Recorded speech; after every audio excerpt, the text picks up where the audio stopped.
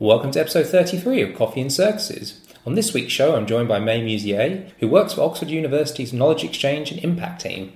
This episode was recorded at the joint FIEC and CA conference in London a couple of weeks ago, at which May won the Classical Association Prize for Outreach, for which I know many people will agree she was a very deserving winner.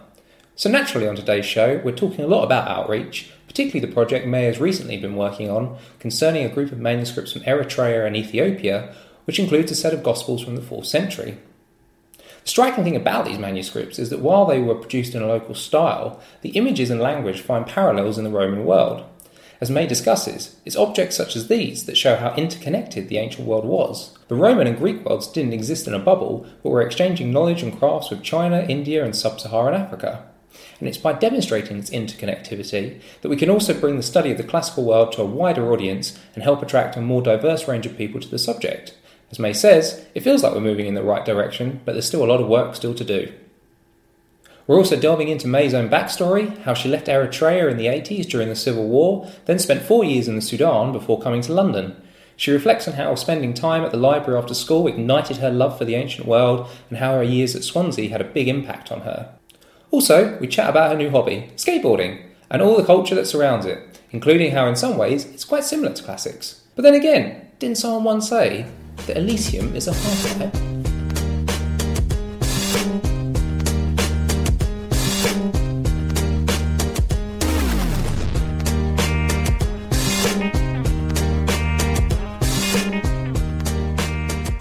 You skateboard? That's where Chris comes into it, yeah. So... Yeah, go for it. Yes, how did it start? Well, when I finished my thesis, I was doing it part-time for over 7 years whilst working full-time. And there were many things that I haven't done in my life which were sort of adventure-seeking in some ways. And then I thought, do you know what, I'm going to try and learn a new skill. And my partner, Chris, skateboards. And he not only skateboards, he skis, he surfs, but skateboarding is his hobby. And I thought, do you know what, let me give this a go. However, it started off as more of a dare. Okay. And then thinking, okay, I need to actually commit to this. And there's no way of getting out of it once I've said I will do it. So that's how it started, and I started this beginning of this year, and I've had quite a few sort of lessons. Is it just skating like straight down the street or whatever, or is this like proper like trying the half pipe? And is that weird? Going down a ramp? Yes, there's quite a few sort of difficult skills to try and master. And I live in Oxford, and there is a skate park there, the Oxford Wheels Project. And one of the great things that they're doing now is to try and get more females to skate. Okay. And one of the female skaters, Laura Green, was setting up for the first time lessons for female skaters, beginners, as well as female BMXers, so that the place could be truly inclusive. And so in a world where, say, skating is dominated by male, it's quite hard to, sort of enter that as a female. So this is a sort of relatively new kind of wave, but there's been plenty of female skaters that have been trailblazers, but not on a kind of ground level.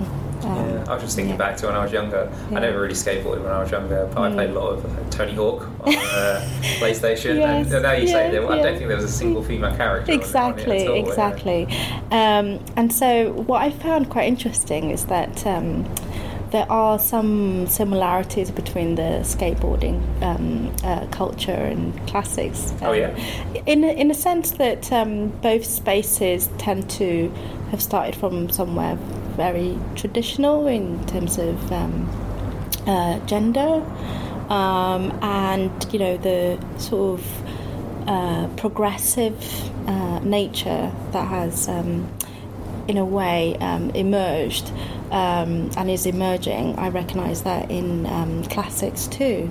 The fact that it has to take a look at itself and think about inclusivity and diversity. In a sense, skateboarding has to think about that too, and had. To think about that. So in some ways, my partner has been learning more about classics and I've been learning more about skateboarding and seeing some kind of links between the two. Wow, that's a heck of a kind of synergy. Yeah, exactly.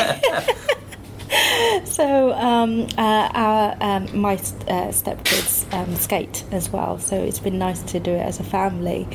But it's so much easier for the kids to learn rather than for a 38-year-old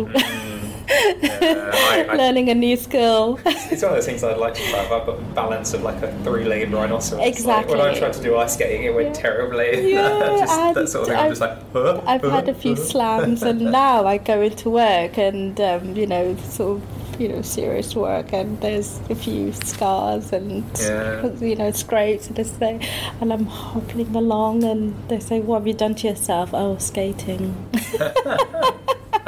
Which makes me sound like really hardcore, and I'm not. I really am not. But I think it's fun, and learning about the culture. It's actually incredibly interesting of how it emerged, and the sort of the music and the clothing, the identity has been a real learning curve. Yeah.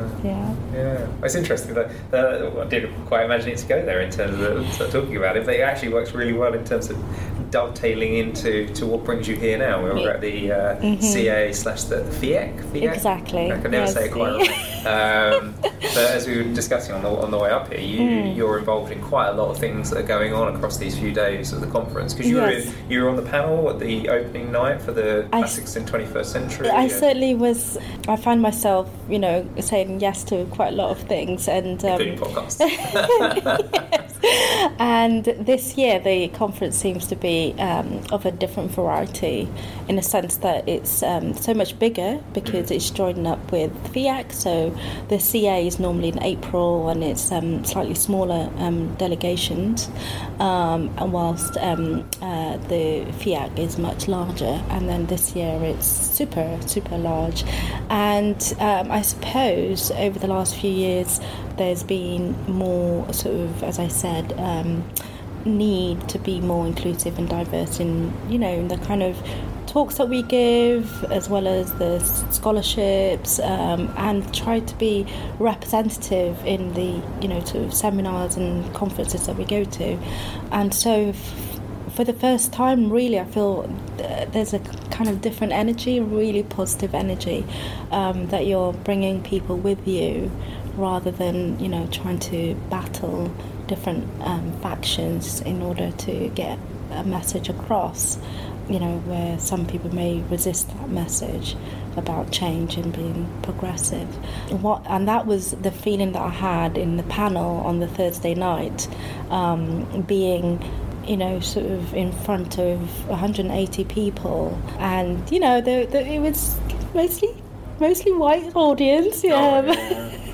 However, the questions that arose from during the Q&A felt those sort of questions wouldn't have been asked if it was 20 years ago. And so I think we provided a platform where you can ask questions that aren't going to upset anyone or cause controversy, or because it felt that we were all being honest, and also incredibly respectful of each other. Now, the panel itself was an all-female panel, and again, that is one of the things that the organisers wanted to do, was to promote a more sort of equal representation. And in order to have, and this is in anything, it's not just about classics, in order to have equal representation, you will need in some ways to present an all-female space in order to bring it to equality with the men. And so I think the organisers have really worked hard to provide incredibly diverse panels. There's 87 panels that are happening at the conference, but also on a range and broad subjects. So, you've got classics in Japan and China and, in Iraq and South America and the US and in African countries and Zimbabwe and so forth. So it feels like we're turning around the corner.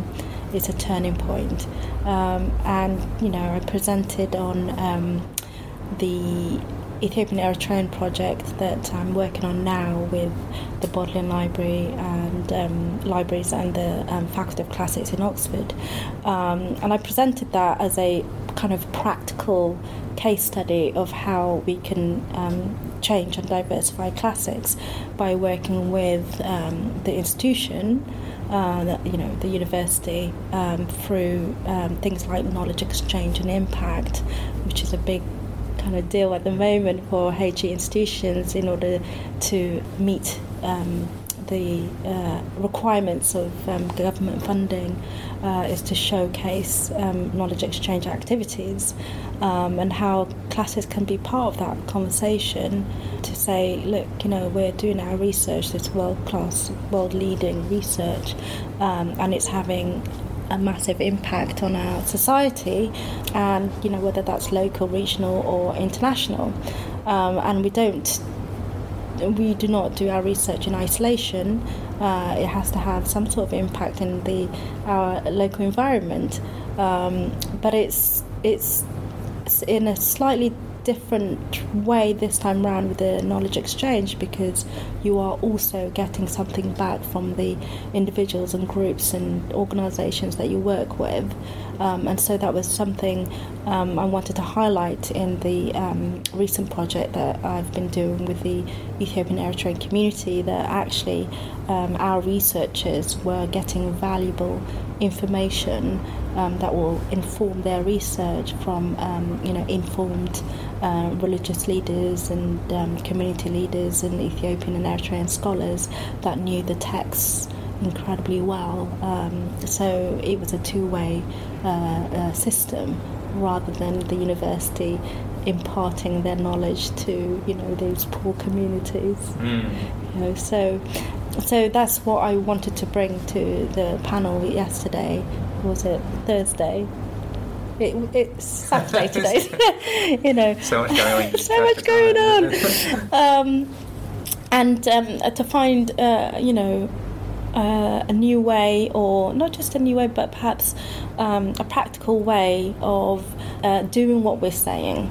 There's no point just having the conversations and dialogues about how classics can be diverse. You've got to show how this could be done, and this could be done in a myriad of ways, and one of the ways that I explained is using a sort of government policy that impacts universities through the knowledge exchange framework. So that's how we started. And then yesterday was the public engagement with research, where I spent with Emma Bridges and Zena, who've been organising those workshops, and using that project to go into a bit more detail of what we did over the last few years, of truly making sure that other cultures besides the Greeks and Romans were represented, and that there were truly diverse civilizations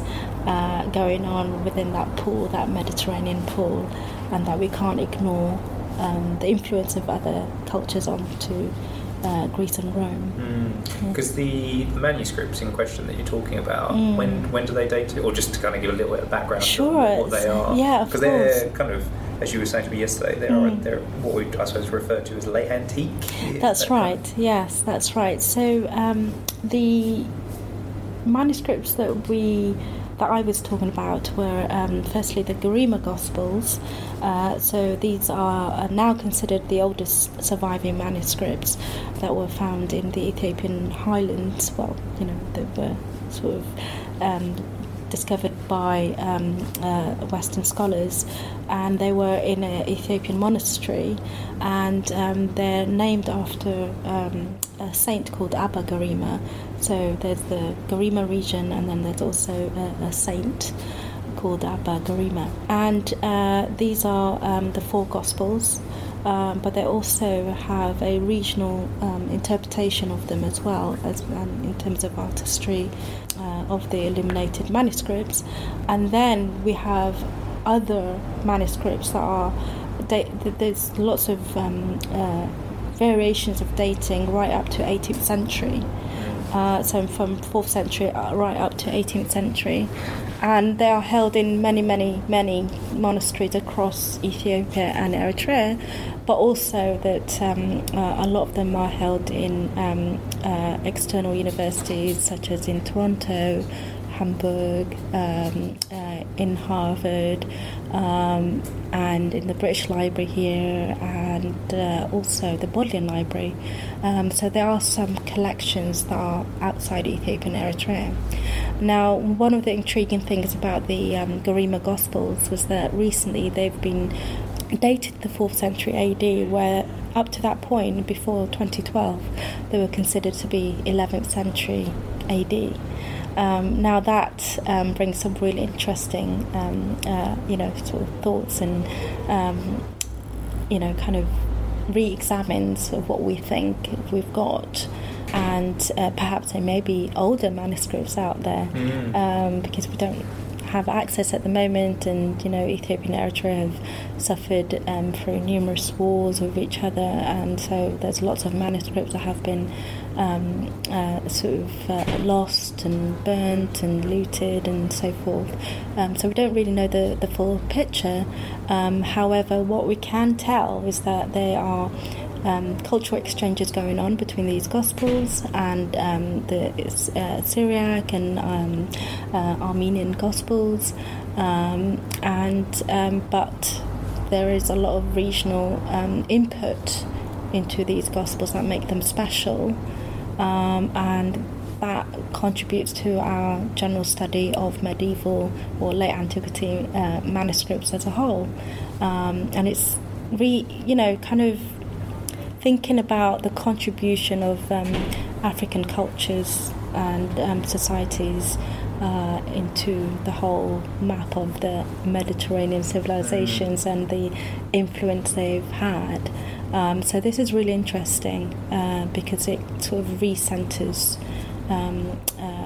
what we think into an African context, and then their contribution to a much larger, wider debate about human civilization. I guess because the tendency, I suppose, throughout history is to kind of see things in terms of, as you're saying, like you have these blocks of like there's the Roman Empire, and then there's what's going on in China, and then there's what's going on in sub-Saharan Africa. But actually, the better way of looking at it is actually this entire web of networks that interconnect. So there is maybe not a completely direct link between, say, something on Hadrian's Wall in India, but then there's like various points along the way that interconnects and stuff moves all the way along that and backwards and forwards. Exactly.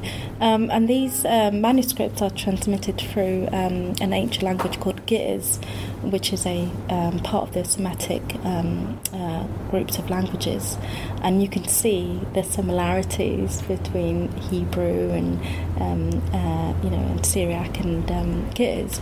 So these cultures have not been living in isolation.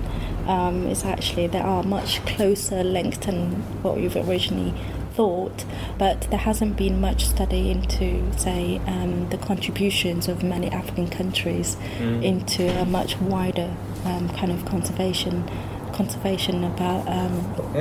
If you go through most departments up and down the country and do classics or Roman archaeology or whatever, what do you do about sub-Saharan Africa? You don't do anything at all. Occasionally that stuff kind of comes into it maybe a little bit, but I don't know if, for example, like if you wanted to take a module that focused on the links with the Roman world and other regions at that time. I can't really think of too many places I've come across that actually does that, or does it to any significant extent. Absolutely. And so I suppose that's the thing, isn't it, really? You have people that are leaving university, who probably, having done degrees in classics and ancient history, who probably still aren't really aware of the interconnectivity that exists. Right. So even the people at the most informal level of the spectrum, like not including even just the general public, aren't necessarily aware of it. So that does raise like some quite big questions about those kind of issues, because if somebody like that doesn't really know or isn't really aware of it, how can you really expect somebody on the street who doesn't like have any sort of expertise in that to know about it? Precisely. One of the interesting things that I found was that the communities themselves were empowered by seeing these manuscripts in the Bodleian, and they've never seen these manuscripts or realised how many there were, and it sort of contributed to their own sort of sense of self, and how they saw themselves in a kind of modern context, in a foreign land in a sense, because they are from the diaspora community who've, through civil war, ended up in the UK or in various parts of Europe. So, for people who, particularly with refugees who struggle to try and maintain their identities and their sense of self in a new land where they are under a lot of scrutiny and in some cases a lot of hostility, it sort of empowers them to know that they come from such a deep cultural heritage and history that can contribute to a much greater understanding of human civilization, but also the interconnectiveness, that actually we're not, it's part of being human, isn't it? We don't live in isolation, and I think with the current political climate of division and divisive politics, and particularly from what's happening in Europe, of anti-immigration policies, these sort of projects and what's going on with working with refugees and diaspora communities should contribute to our understanding of how much refugees contribute to society here. And I just wish that can happen on, at school level and a university level, so that we get a different idea of what being human is. Actually, it's a much bigger picture than just us and them, and that, there are some connectivity that binds us all in some ways. Yeah. I think also as well, just makes it more interesting overall. Yeah, absolutely. One of the things I've just had doing the podcast is one of the issues I've actually faced with it is diversity to some extent. Finding people. I mean, the gender balance has been pretty easy to address, but going beyond like diversity of different people from different backgrounds, kind of contributing to it, has been slightly harder to tackle it in some respects, which I think is probably quite representative of the discipline as a whole. But part of me is also like, we're doing exactly a podcast. I'm like, it's great, like everything I've done, so like people I've spoken to so far, but there are times where I'm like, I kind of want to talk to somebody who's just like, you want to move away from just like white male kind of every, because it's just the problem is essentially you kind of feel like the kind of, no, it's not repetitive because everyone's got a different story, but you know what I mean, like variety is a spice of life. Exactly, that's the way to put it. And it just makes things more interesting to have that diversity, to have that kind of those different kind of subjects, different people from different backgrounds contributing. It makes it much more interesting, and the whole reason I suppose we get into this is to learn about things, and you're going to learn more by having a wider spectrum of people contributing to it. I mean, it's if you're looking at a piece of ancient text, it's always so much more beneficial if you're looking at it from not just from a literary perspective, but from a historical and from an archaeological and from a actually all those various perspectives will give you a much better picture of the text itself. You can't use just one tool or one perspective or one prism to look at a piece of text. You have to bring all the different kind of sides in order to see the whole, and that's how I feel about the study of classics is that it has in a way, the term classics is slightly problematic now, because it doesn't show the diversity of, sort of the cultures involved in that. Yes, there's still many people who need to be convinced that, studying about Near Eastern cultures, like Persia. I don't know why Egypt is in the Near East, plugged into the Near East, or sort of bringing in Ethiopian and Eritrean antiquities in that, and Syria and Lebanon. It sort of feels a bit exotic, and it's like, well, actually, it's not. We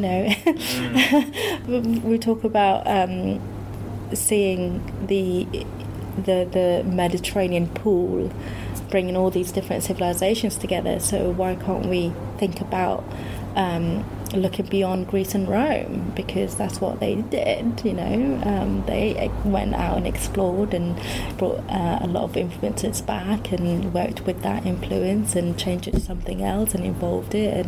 And that's how cultures evolve. And and so it seems a bit narrow-minded for us to just focus on particular groups of people in a particular space, in a particular time. Yeah.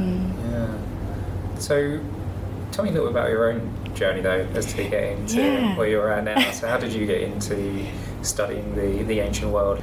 One of the interesting things I find is it something that actually you had from a very young age, or is it something that kind of came along out of the blue, almost like it was completely out of the blue. Up to the age of 8, I wasn't living in the UK, so I came over.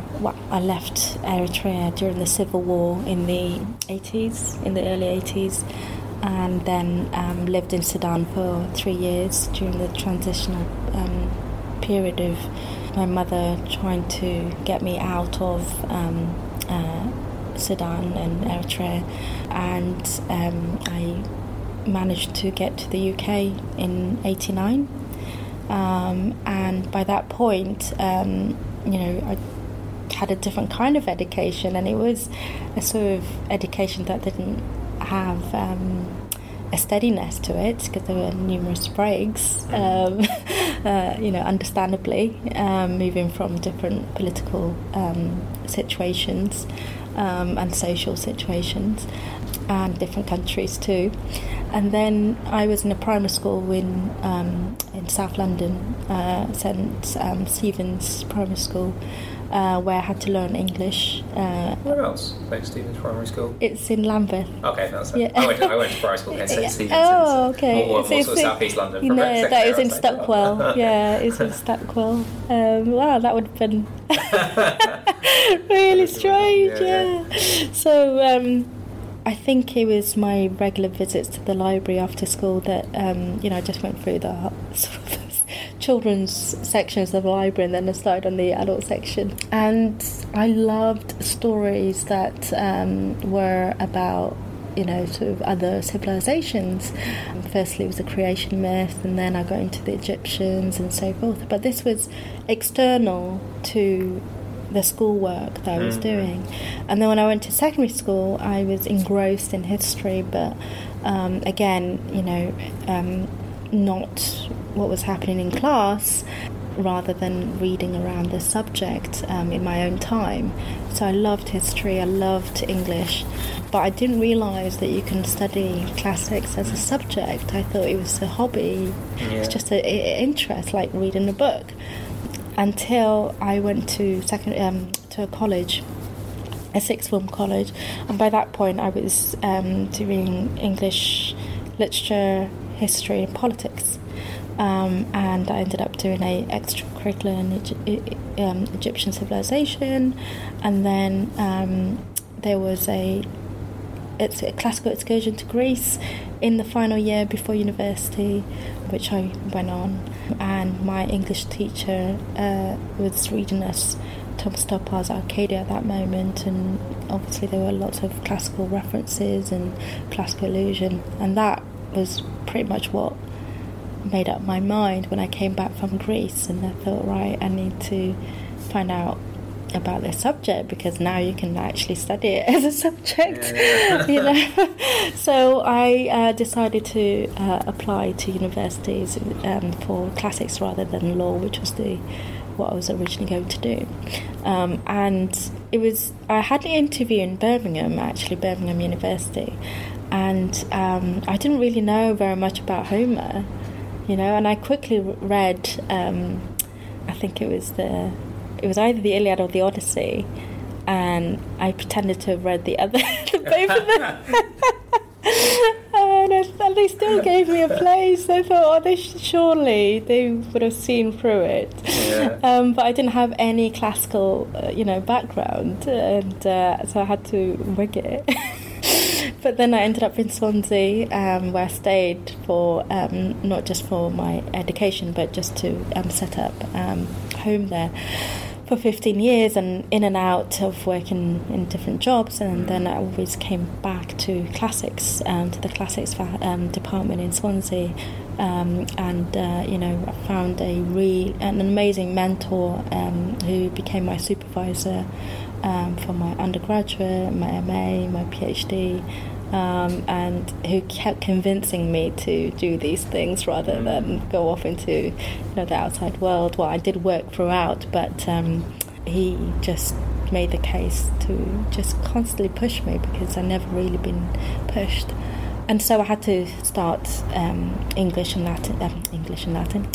Greek and Latin from scratch, which is very difficult. Yeah. And that was, I suppose I had to do everything through translation. So that was my journey into classics. And then as I was starting my PhD, I got a job in the classics faculty, which was to lead on the classics outreach program. And I thought, brilliant, I've got some access background in terms of all the different jobs I did with, sort of groups on, sort of marginalised groups in society. And then, obviously, by that point, I had a master's in classics. And, so they took me on. And I think that really was quite special, because I've never been to Oxford or Cambridge, and it was a completely different world. And, they came across people who've been doing Greek and Latin since they were 5, So that was quite intimidating, but at the same time, it's so stimulating. Yeah. It was incredible. And I had, made friends within the faculty who really supported me and, mentored me. And then it felt great just sort of convincing kids to really think about this subject, those who were not used to the subject, because I can speak from my own background and experiences. Yeah, no, I think outreach is probably one of the most rewarding aspects of studying the ancient world. Although, yes. do you feel the outreach is only now starting to really get the attention that it deserves? I know there's been discussion about, has outreach, is it valued enough in this subject? Do you think there's still some way to go for it to really be appreciated for what it is and the positive impact that it has? I think when the increase of fees went up for universities, there was the introduction of the Access Agreement. So if you were going to charge £9,000 for undergraduate fees, then you needed to provide a robust access agreement to show that you're spending a certain amount of your budget to encourage those from disadvantaged backgrounds and to try and make the university a bit more diverse. And so there was this governmental shift, which, in some respect, I think it needed to happen in primary and secondary schools too, and that in some ways universities were under pressure to fix a system that was kind of broken before it got to them. And so there was an enormous pressure for the universities, and in some cases rightly so, but it wasn't taken into consideration that there were failures at primary and secondary school level. And so there were governmental policy coming in to commit universities into, producing robust access programs. And I suppose we are now in the second phase of finding value instead of being told that you need to do it, but actually seeing value in the thing that we are doing it. I think there's a shift now of universities really investing their time and resources into providing a long-term strategic plan for access and outreach, and not just, we'll go and do a talk in that school and then that'll be it, or our undergraduates can go and do this fun bit, and then that'll be it. Actually, it's more sort of culture change in a school environment that leads to kids really thinking about subjects, particularly like classics, to pursue at university level. So I think there's been a shift, definitely, in the mindset that outreach and access is no longer something that you just are told to do by government or have to do by your department, but actually it has a value, and that your discipline can really benefit from it, because the future impact will be that you've got a diverse researchers at the end of that. So yeah. Do you see at the moment the subject becoming more diverse and people take it? I mean, you're saying like here at the CA, you feel like there's a different kind of energy now that it's kind of moving in the right direction. But do you feel at the moment that's becoming kind of manifest? I mean, as you were saying, like when you were giving the talk the other day, you look out at the audiences, and it's just like almost entirely white. Like I see that as well. Like I've taught modules where I've had like 100 people, and then when you stand there and you look out, you're just like, holy crap! It really hits home, right? Because you can see it. I mean, when you've got 100 people, you've got 100%. Like you can work things out of percentage, and you're like, wow. And it's and I mean, to me at the moment, like I get the sense of maybe very, very gradual change. I think I was talking to a friend yesterday and saying, wow, it really hit home that there's still a lot of work to do, and it may take some time, but I think we will get there. I find, that I have to admit that sometimes that could be an echo chamber, when I am on Twitter or Facebook, that there's lots of people like me on there, and women, and it's sort of really progressive views and opinions, and I think, oh, fantastic, yay, classics, whoop whoop whoop, and then you go to a room like Thursday and you think, oh, okay, maybe we still need to do some change here. But I think that's the fault of myself, of being an echo chamber, and not actually saying, well, it's still a great effort to change something as huge as classics, but also changing the infrastructure, the systems. I work in Oxford, and that in itself is a lot of institutional problems, but it also has a lot of willingness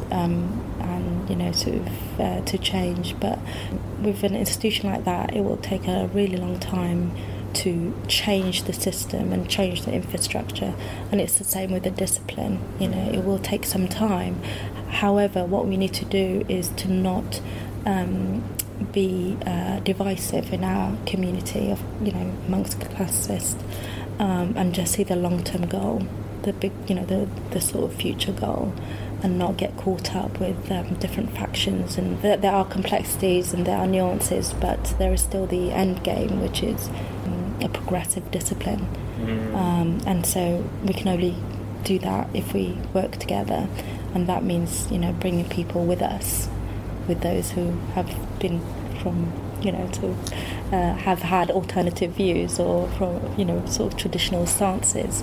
So that's the only way that it could move forward, is that if we can come together as a community.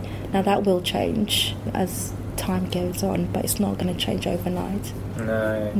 Yeah, I mean, because one of the things I figure is that there's that kind of issue that it's you might say a kind of sense of finding your place. Like it's it can be very easy for, I mean, like somebody like me walks into a room and it's just like, oh, this is alright, everyone's like, excellent. It doesn't, but when you're, it's like, when I was talking to other people before, it's that sense of like, when you walk into a room and you look around and you think, there's not many people here that look like me, particularly if you're an undergraduate. I mean, that must be very difficult, and there is that kind of sense of you're thinking, you really from the off, I mean, I would imagine, like, even on just a subconscious level, you are probably thinking, like, the odds of me making it, like, in terms of a career here, are much steeper than it would be for other people here, because you're looking at the people teaching you, you're looking at the people on TV that are presenting TV programs on it, etc., and you're just like, where's my place in this? I can just imagine that must be very, very intimidating in some respects. Yes, and I don't think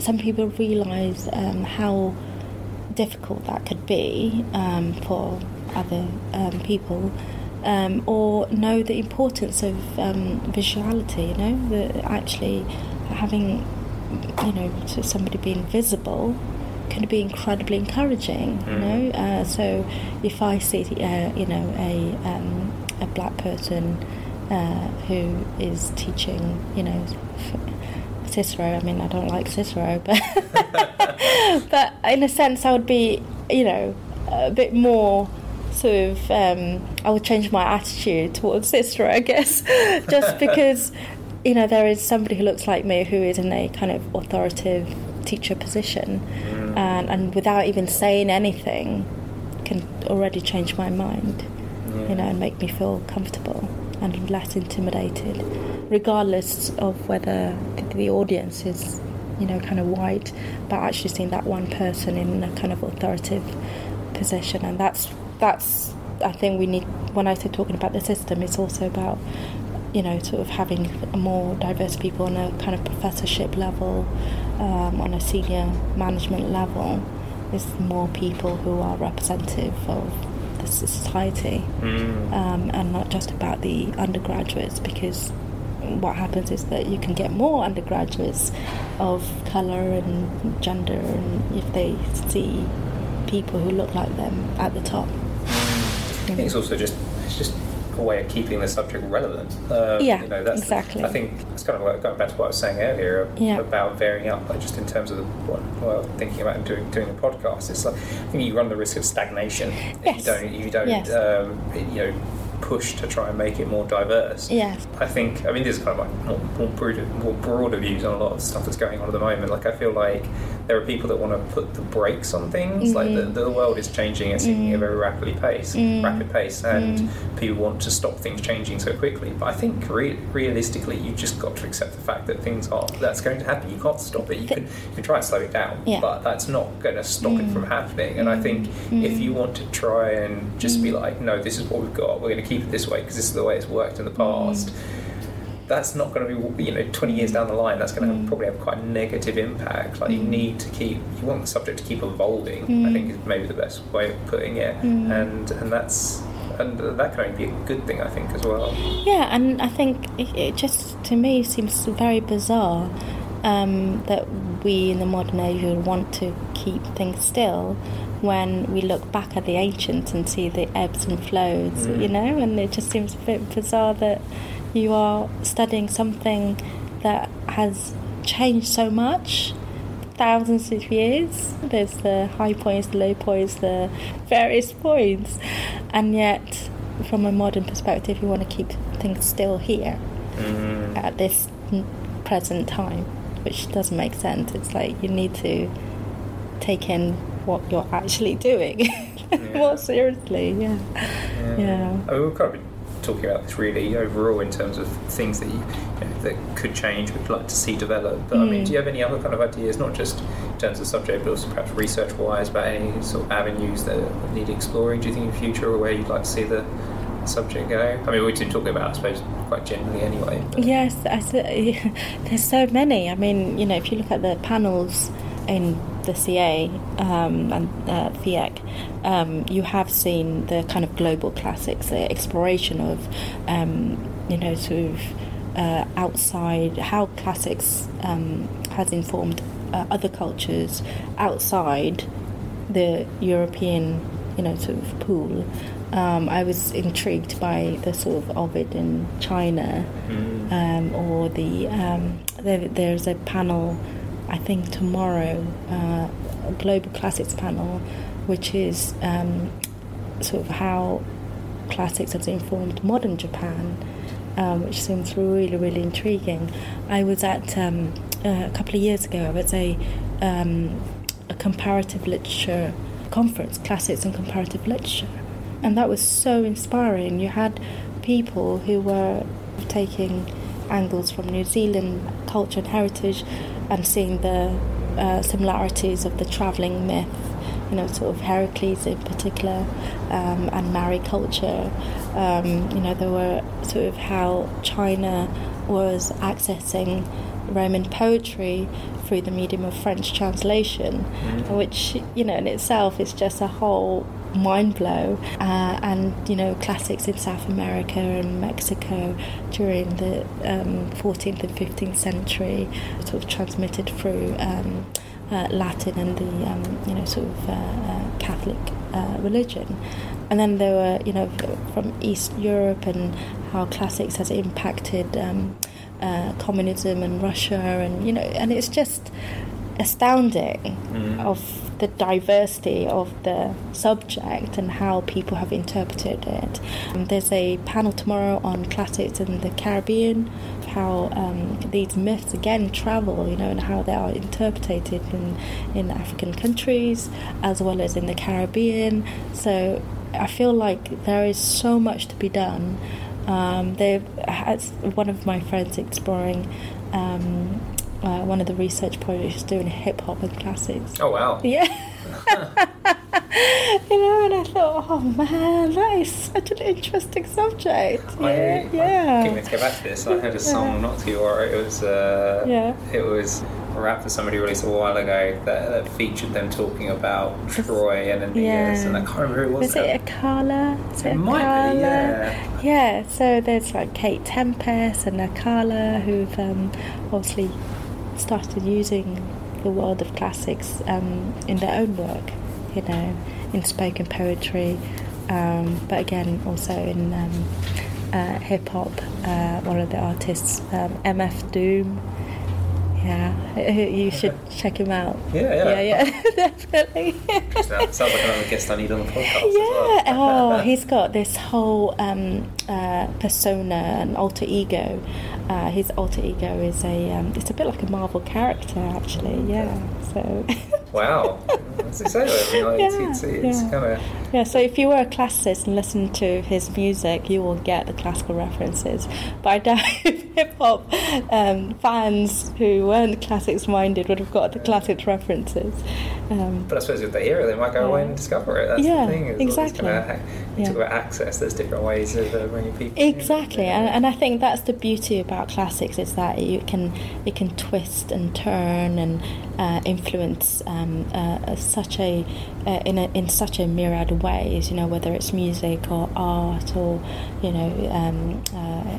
sort of literature or science fiction. It's so diverse, and that's why I feel like, why do we try and hold on to it into this little prison of it's only this, it's only that, rather than saying actually it could contribute to so much more and impact society in different ways, and everybody can get a pleasure out of it, not just researchers in certain universities. Yeah, I suppose it is. We're saying, I mean, the best way of summing up this type of conversation is the word accessibility. Is perhaps, absolutely. Because it can appeal to, I should say, just about anybody. But I think it depends on how you frame it. Exactly, and whether you study in translation or you use a piece of it in your poetry, or isn't that our job to make it accessible to people so they can enjoy it? So, absolutely, yeah. So, sort of moving towards wrapping up now. Mm-hmm. Do you have anything at all that you want to advertise at all? Oh, I mean, you were saying yes. you had the manuscript project. And yes. I saw you had the publications for that as well. So I work on two separate projects actually. There's the Classics and Communities project, which is an access project with the Faculty of Classics of Oxford, Cambridge and the IRIS project. And it's trying to get Greek and Latin into primary schools and also secondary schools. And we've worked with UK universities. We've done a number of teacher training workshops across the UK. We've had 2 international conferences at Oxford and Cambridge. And then we had a book launch earlier this year. So our publication is Forward with Classics, co-edited by myself, Arlene Holmes-Henderson and Steve Hunt. And then there is the Ethiopian Eritrean project, and there's 2 publications that have come out. So one is on the Garima Gospels, written by the late Judith Mackenzie. She passed away a month ago. And the second one is the Treasures of Ethiopian Eritrea, held in the Bodleian Library, which is a catalogue of the manuscripts in the library. And of course there is the event, which is the opening display, the opening of a display that is co-curated by Ethiopian Eritrean community members, which starts on the 27th of July and will be going on until I think August and September. Okay. So is that in Oxford? That will be in Oxford in the Western Library. Okay, cool. Yeah. And if people want to find you on Twitter and on social media, do you know that's been one of the opening greetings? It's like, oh, I follow you on Twitter at this conference. It's like everybody's on Twitter. There is a weird relationship there with the Twitter thing. Like, I follow people, they follow me, and exactly. I see them. And then you see them in person, and you think, oh, okay. Like, hi, you kind of know them, but you don't know them. Exactly. It's very strange. It really makes you think, okay, there is, a different space going on here. On the platform, it's as if you know each other really, really well, and then when you meet in reality, it's like, whoa, we're strangers, So it's just so I suppose it's bizarre. actually something that we didn't really talk about in terms of outreach, but it's the importance of social media. Yes. Absolutely. When you talk about accessibility and how things have changed through social media, I mean, there are some negative aspects of social media. I have a really long relationship with social media. But it's been fantastic for transmitting, the classics world into the World Forum. It's been fantastic. Building up those networks. Exactly. And getting different people involved. No, it does. Yeah. It has a really good appeal. I sometimes almost feel like we need to create a social media platform for classicists and ancient historians. So sometimes you can enjoy that stuff without having to go on Twitter and see the news updates and everything else going on as well. Absolutely. There also needs, I think there are now, I suppose, better collaboration between, say, classicists and medievalists and modern historians than there has been in the past, of where they see themselves in different camps. And actually, it's quite fruitful if you bring those disciplines together, particularly if you're working on a project, and then also bringing in social scientists and the scientists in with the technology and so forth. So, I mean, one of the things is VR, virtual reality, which is bringing the classics world alive. I had somebody on the podcast who works doing VR. She's made a VR experience of the carved Mithraeum on Hadrian's Wall. So you hold the two things, you put the headset on and then you hold things in your hand, and you can pick up a torch. And I was like, when it was first explained to me, I was like, okay, and then I put it on and I was like, oh my god, it was like, this is so strange. Isn't it? There also, I think there's now museums who are producing augmented reality sort of, I think they're you can use it on your iPad or and go around the museums, and you put it on an object and it gives you a 3D, and so you can twist and turn and see it. It's just incredible. It's just like, wow. It's crazy how technology is going to probably revolutionise the subject in the next, absolutely. I say in the next few years, it's doing it now, but God, it's going to be a very different landscape in 10, 20 years' time. Exactly, and I think that's the beauty of classics is that it could be multidisciplinary, but also kind of work with modern technology to keep it relevant as well to the modern age. Yeah, the possibilities are endless. Yeah, I know. Fantastic. One last question. Yes. You mentioned earlier, just going quickly back around to skateboarding, when you mentioned the music, what bands did you have in mind? Oh, crikey. What goodness. bands did I have in mind when I mentioned skateboarding? I was just wondering, because when I used to play Tony Hawk's, it used to be all about the soundtracks on it as well. Okay. Do I step in here? You can say, yeah, you can step in if you... Go on. Need some help. May needs help. Notable bands to mention in skateboarding. Yes. Black Flag, Okay. hardcore punk band, Beastie Boys. Oh yes, the Beastie Boys. That's it. In the 90s era, it's lots of hip hop, lots of golden era hip hop, Dinosaur Jr., Ned's Atomic Dustbin, some good old British kind of indie bands in the 90s. Anything thrash, anything kind of, to get the adrenaline pumping. Yeah. Did Rancid come into that as well? Would Rancid be included in that? Sorry? Rancid. Punk Rancid, yeah, probably, yeah. I was more in the kind of hip hop camp still, and when it comes to music for skateboarding. I mean, as we were saying earlier, May's interest in skateboarding is just coming about now. She's finished her PhD.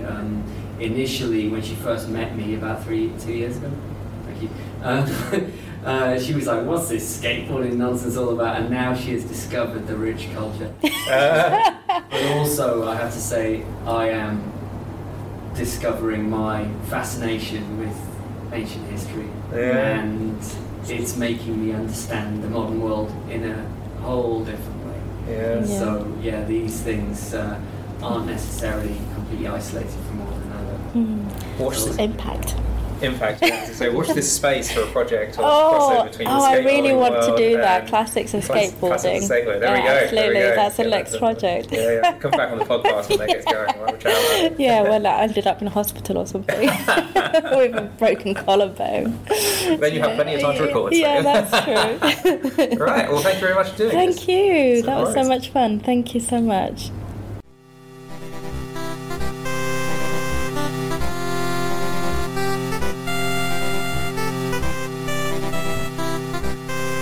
Thanks for listening to Coffee and Circuses.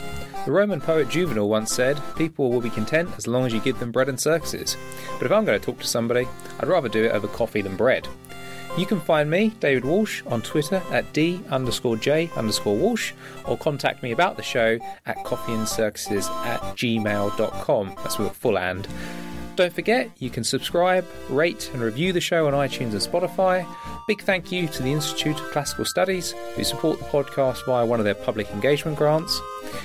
The theme tune is La Cahora by Roll Music, available for download at freemusicarchive.org. And in the background right now, you can hear an 8-bit version of the Indiana Jones theme by Miles Metal, originally by John Williams, but you all know that, which is available on YouTube.